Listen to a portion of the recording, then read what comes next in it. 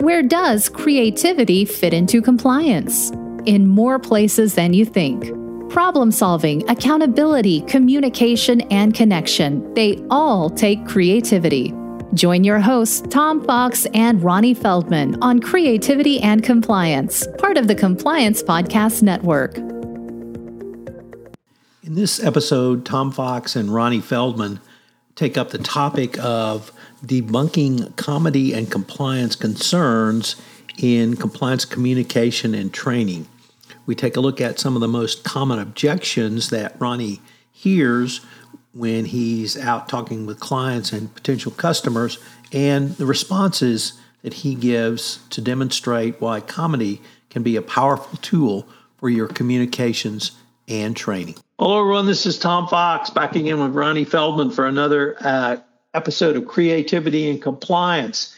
Today, we're going to debunk myths, and specifically debunk myths around comedy and compliance concerns. So, Ronnie, first of all, welcome back. Thank you, Tom. This is one of my favorite subjects, getting to tell you all the answers to all the questions that I get constantly day after day. So thanks for having me on our show. Yeah, I'm a yes and kind of guy. I like to thank you for making this happen. So, Ronnie, one of the things that's intrigued me about your work is you work with literally some of the most conservative business organizations there are, and specifically financial institutions. But you've done some incredibly creative work with them, and I don't know if they had that creative spark. You were able to maybe guide them to having a little more creativity in some of their compliance programs.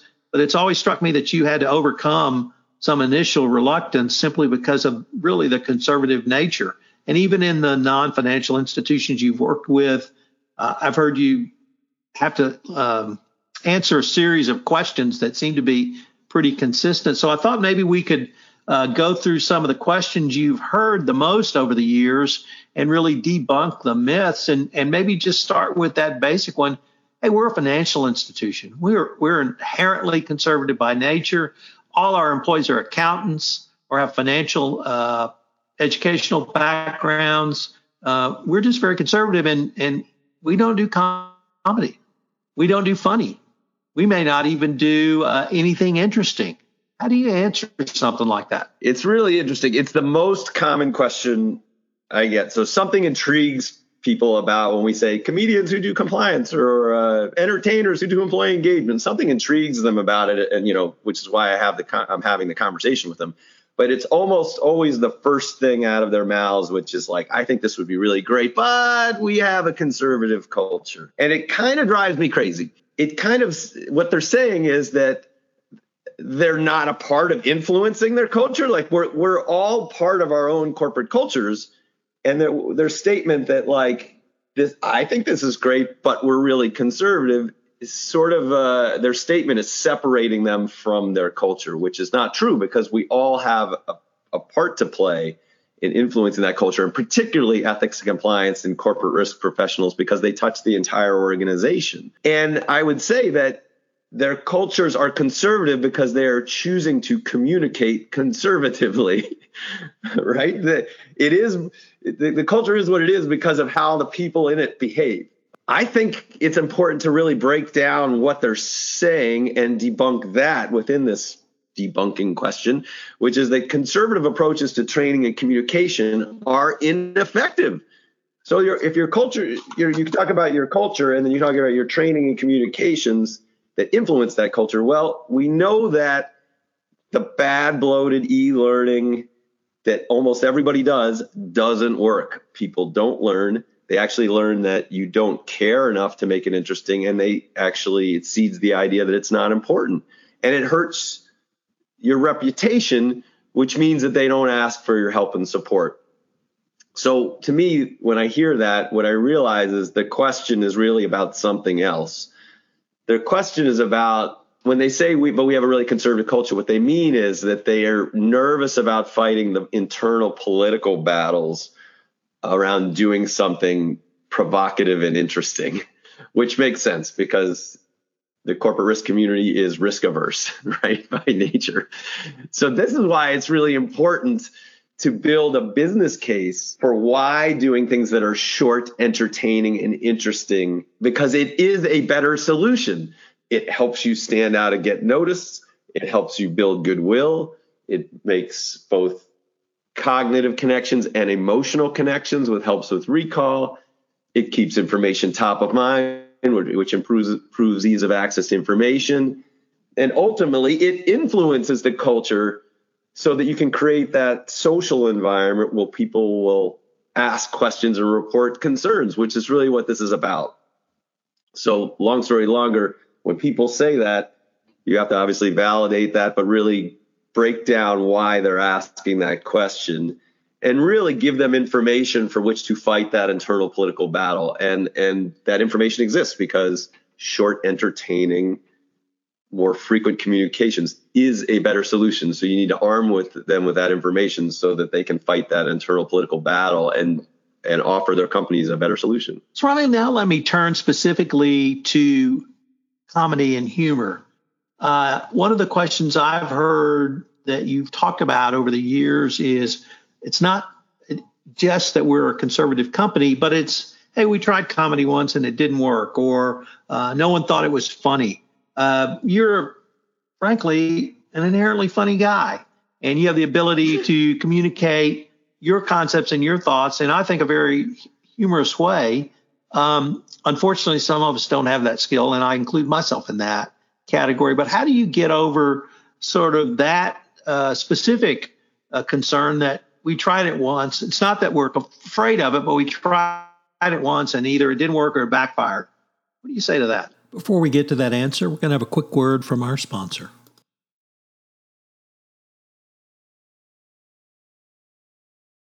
In some ways, it's a pretty silly question because it's like we don't do humor here, or we tried humor once it didn't work. So, I mean, if you really think about what they're saying there, I mean, it's kind of ridiculous because we're all human beings that watch TV and read books and listen to podcasts and watch commercials and go to shows and play games. Everyone inherently has some creative aspect to what they do. I mean, people are self-deprecating about that. The point is that we all crave interesting and fun things, right? We all know that learning is better when it is entertaining. Entertaining is better. Entertainment is better when it has some sort of learning or point of view on the world. I think when people say we don't do humor here or we tried it once, it didn't work. I mean, I guess you got to think of it this way. If they say they tried something and it didn't work, my guess is A, they were measuring the wrong things. It's like, what does it mean it didn't work? Does that mean that they pushed out a funny video and they had a couple complaints? You know, maybe they did. If they did it really wrong, then there's something offensive there. But more often than not, I think it's because they're measuring the wrong things. They're not thinking about how their engagement level was, how that provoked conversations. The other part is that maybe they pushed a thing out, had the right intention and a bad execution, right? Because as you say, not everybody is wired to create short comedic content around these very important issues. So they're either measuring the wrong things or their intention was good and their execution was bad. But this is where I come back to the whole idea of there's no single way to engage a multicultural, multi-generational, diverse global workforce. It doesn't exist. And most companies will try a thing and push it out to everybody. And then you go, well, that didn't work. Well, again, I think the best way to mitigate your risk and engage the most people is to try lots and lots and lots of little things, little short, interesting things. And then you have the best chance of engaging the most people over time. It also minimizes the importance of any one thing. This is why in my company, we continually create new things because we're like, well, you don't know what people are going to like. And different people like different things. So let me think of how to wrap this up. So to me, this is all about not putting all your eggs in one basket, engaging through variety and surprise. By the way, is the listening audience hear that noise in the background? Do you hear that, Tom? We do. What's going on, Ronnie? Yeah, well, we're recording this the day of the Air and Water Show in Chicago. So they just started practicing. So now we have big planes flying overhead. So anyway, sorry for that little break in the action there. But what I'll say is, again, entertainment is more than just humor. There's lots of creative ways to engage people, and we should be trying more of them and lots of them, because the idea that humor doesn't work or that we tried it once and didn't work is really just silly, because we know that all the things behind that, people are human beings and they crave these things. They actually really want you to try these things, because what they don't want to be is bored. Ronnie, you've used a couple of phrases I want to follow up on already. When you were talking about or responding to the question, we're a conservative company, you talked about the business case. In answering the question about comedy, you talked about measurement, metrics, and engagement. Those are things that compliance officers should be thinking about. But specifically with the solutions that you're bringing around communications and training, when you have that conversation with a compliance officer, do they understand the need for a business case for a service that L&E would offer? And do they understand why, after you've implemented that service in the form of communications or training, that they need to measure it to see if its effectiveness, whether it's engagement or whatever the measure might be? Are those conversations that when you sit down with compliance officers, they understand that? It's conversations that I have all the time. The way what I'll say is that I think that you used a couple of terms that I think are very familiar to business professionals. You talked about business case, and you talked about, after a solution is implemented, measuring the effectiveness or engagement. When you sit down with a compliance professional and talk to them about the business case for your services or L&E Creative Services, and then after they implement that solution that you deliver, measuring it, testing effectiveness, is that a conversation that compliance professionals understand, or that you have really on a routine basis with your customers? Yeah, it's definitely a conversation that comes up pretty frequently, and it's an important question to ask. When it comes right down to it, we're trying to create a program that prevents problems and is defensible in case something bad happens. But what I would say is I think sometimes we're measuring the wrong things. Like a traditional program is measuring 100% completion rates on the e-learning that they did once a year, and that you're following the herd on that one, because we know that doesn't necessarily teach anybody anything. And we've talked a lot about how historically what that seeds the idea is that compliance is not important because it's infrequent, it's long, it's boring. Employees feel like you're just pushing liability onto them. So yes, they completed it, and you can show if something bad happens that they took the test, but you really aren't preventing the problem at all. You're just checking a box.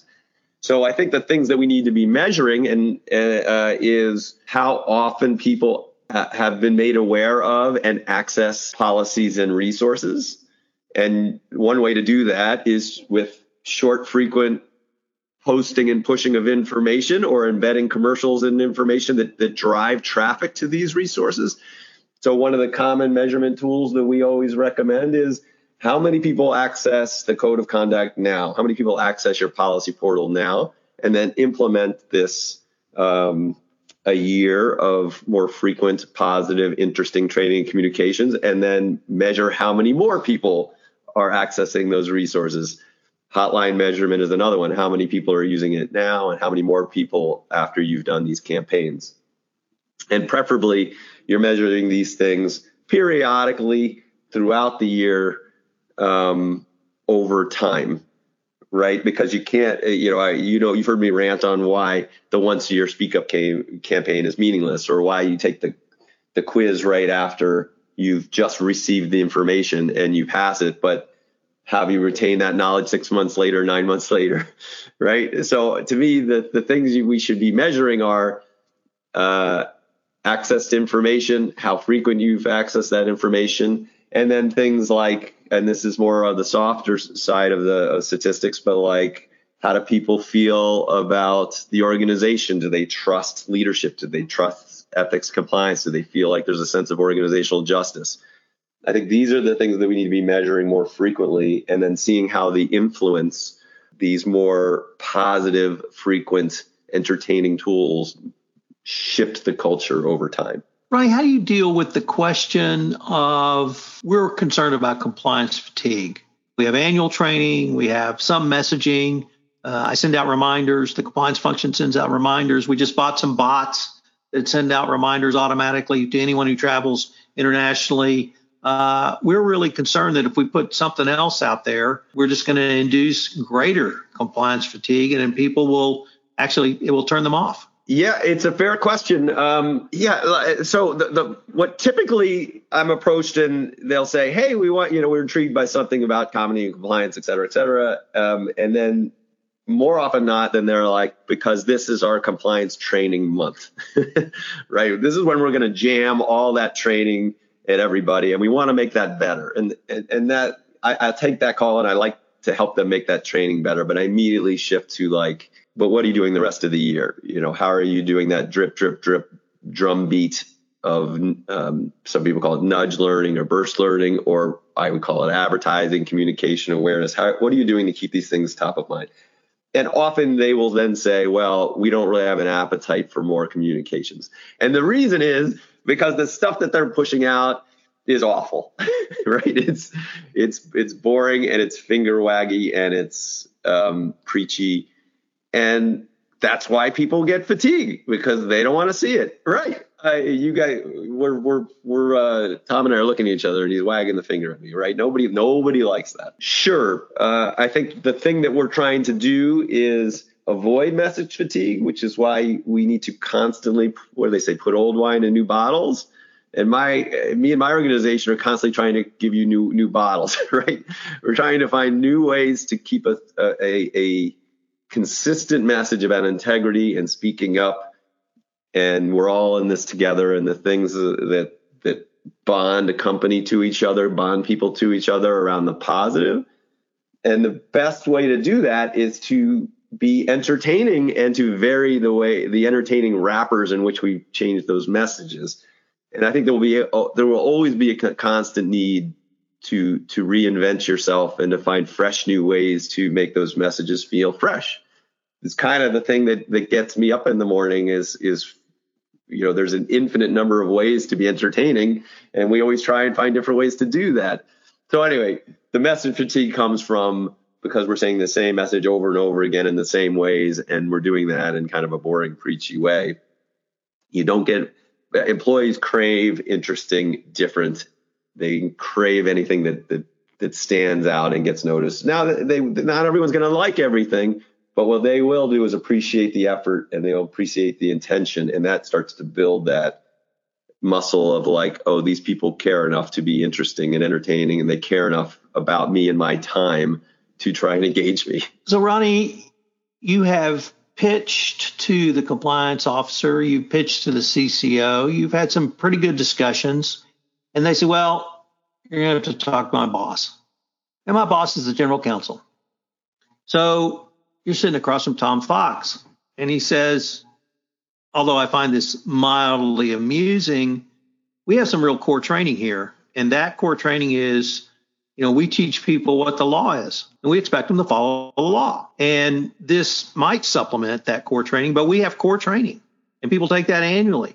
And I'm a lawyer. You tell me what the rules are, I'll follow the rules. I recognize not everybody is as moral as I am, but we have core training that we have to push out. How is what you do going to help us in getting our message of the core training that we have to, or we feel like we have to push out going forward? How do you respond to that?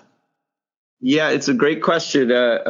Fortunately, I think the world is coming our way, meaning that let me start this over a different way. So when they say we have to execute this foundational core training first, my first question is, do you? Because there's mounting evidence that that's not required. There are some things like, there's still a lot of state laws about harassment in certain hours and things like that. And the intention behind that is to obviously make sure people are addressing these important issues. But as you and I have discussed before, the DOJ said last year that, they're looking for shorter, more frequent, more targeted training and more frequent communications as recommended. They're looking for programs that prevent problems. The interview I read with Hugh Chen, who used to head up the compliance part of the DOJ, she said there is no required certain amount of training. We're looking for programs that prevent problems, and you need to build a case if something bad happens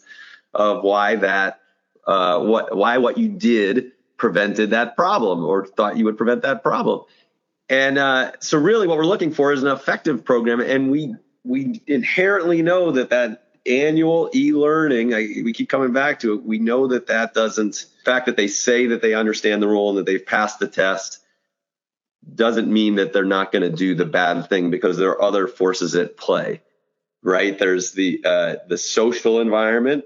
This is how we do things around here. That influences how people behave, and the leadership environment. Do they trust leadership? Because if you don't have those things, good people often do, quote unquote, the wrong thing. What is that? There's that phrase. There's that behavioral psychology phrase that it's escaping me right now. But it basically is that we overestimate internal stimulus, underestimate external stimulus, i.e., I'm a good person and I do good things and I understand the rules, but we all know that we sometimes act against those interests based on what the culture will support. The common ones that I've often referenced is people know that eating bad foods will affect and having a bad diet affects their body, but there are other forces at play. We have the knowledge and we have the understanding. There are other forces at play. And one of them is, I've been good. I deserve something bad. And that kind of thinking also comes into the workplace. I've been good. I've been working really hard. I deserve this perk. I deserve this extra thing. That's one example of how understanding the rules and understanding the knowledge doesn't prevent problems. What does prevent problems is influencing the culture and getting enough people to say that's not right. We're not the kind of company to do that. And you can't influence that culture unless you're communicating more frequently, more empathetically, more interestingly, because you need to rebrand your culture. You need to influence that culture so that people don't behave that way. And you can't do that through a once a year big. So let me turn to another area that I've heard, and I've actually said when I was general counsel at a multinational company. We're a multinational company. One, I'm not sure U.S. humor would translate, but actually, more importantly, I'm concerned that I might offend someone by the use of what we feel like is very comfortable humor in the United States. How do you deal with that question or issue, Ronnie? Yeah, there's not an easy answer here, but it comes up pretty frequently, and let's talk about it. So the idea that humor doesn't work globally is certainly not true, right? It just presents a bigger challenge because people around the world are human beings that crave entertainment just like everybody else. And there are certainly cultural dynamics within countries and regions.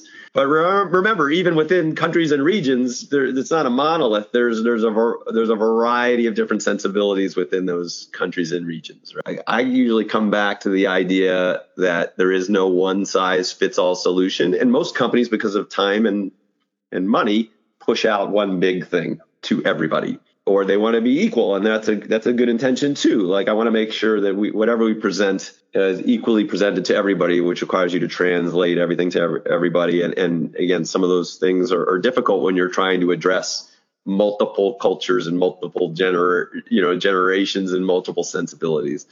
And then what ends up happening though is everything gets watered down, and you end up presenting something that's ineffective and milk toast, right? It's boring. It doesn't. The best solution is the more that you can target your audience. Create something for Asia Pac, create something for EMEA, create something for how the more you can segment it, the more that you can create for those sensibilities. That's difficult because of time and money. So again, I come back to try lots and lots of little things, because it minimizes the importance of any one thing that you push out. Not everybody's going to like everything, even within that country or region. So you're either creating lots of tools and resources, a lot of interesting communications, a little interesting burst learnings, and giving that to them and saying you push out the ones that work for you, or you're pushing out these things to everybody, and you're knowing that some are going to work well and some are not, but over time you're going to engage more people with your short, fun, interesting things. There is another part of that, which is like, the actual kinds of humorous, entertaining, comedic things, there's some things that work better globally than others. You typically tend to do less wordplay for a global audience. We tend to sometimes create things that have less text on screen, things that are more musical or more physical or more visual. There are different ways to address these things, but that's getting in the weeds a little bit. But the idea of it's in the execution, right? So the pushing out the big global thing to everybody sort of causes that problem. The more that you can come with that more targeted approach, the better. And if you can't do that, engage through variety and surprise. But remember, being entertainment is not, it's not just a luxury. I would argue that it's essential. Because otherwise, the other things that we're talking about come into play, which is that people don't trust you, they don't pay attention, they don't engage, and then the culture sort of starts filtering the wrong direction, and then you got a bigger problem. Well, Ronnie, unfortunately, we're near the end of our time for this episode, but this has been a great episode, and I know you're getting ready to head off on a great holiday, so be safe, and we'll catch up with you when you're back. All right, thanks, everybody. Be fun, have fun, be entertaining. Thanks for joining us for this episode of Creativity and Compliance. If you enjoyed the episode, make sure to subscribe and leave a review. This podcast is a part of the C-Suite Radio Network. For more top business podcasts, visit c-suiteradio.com.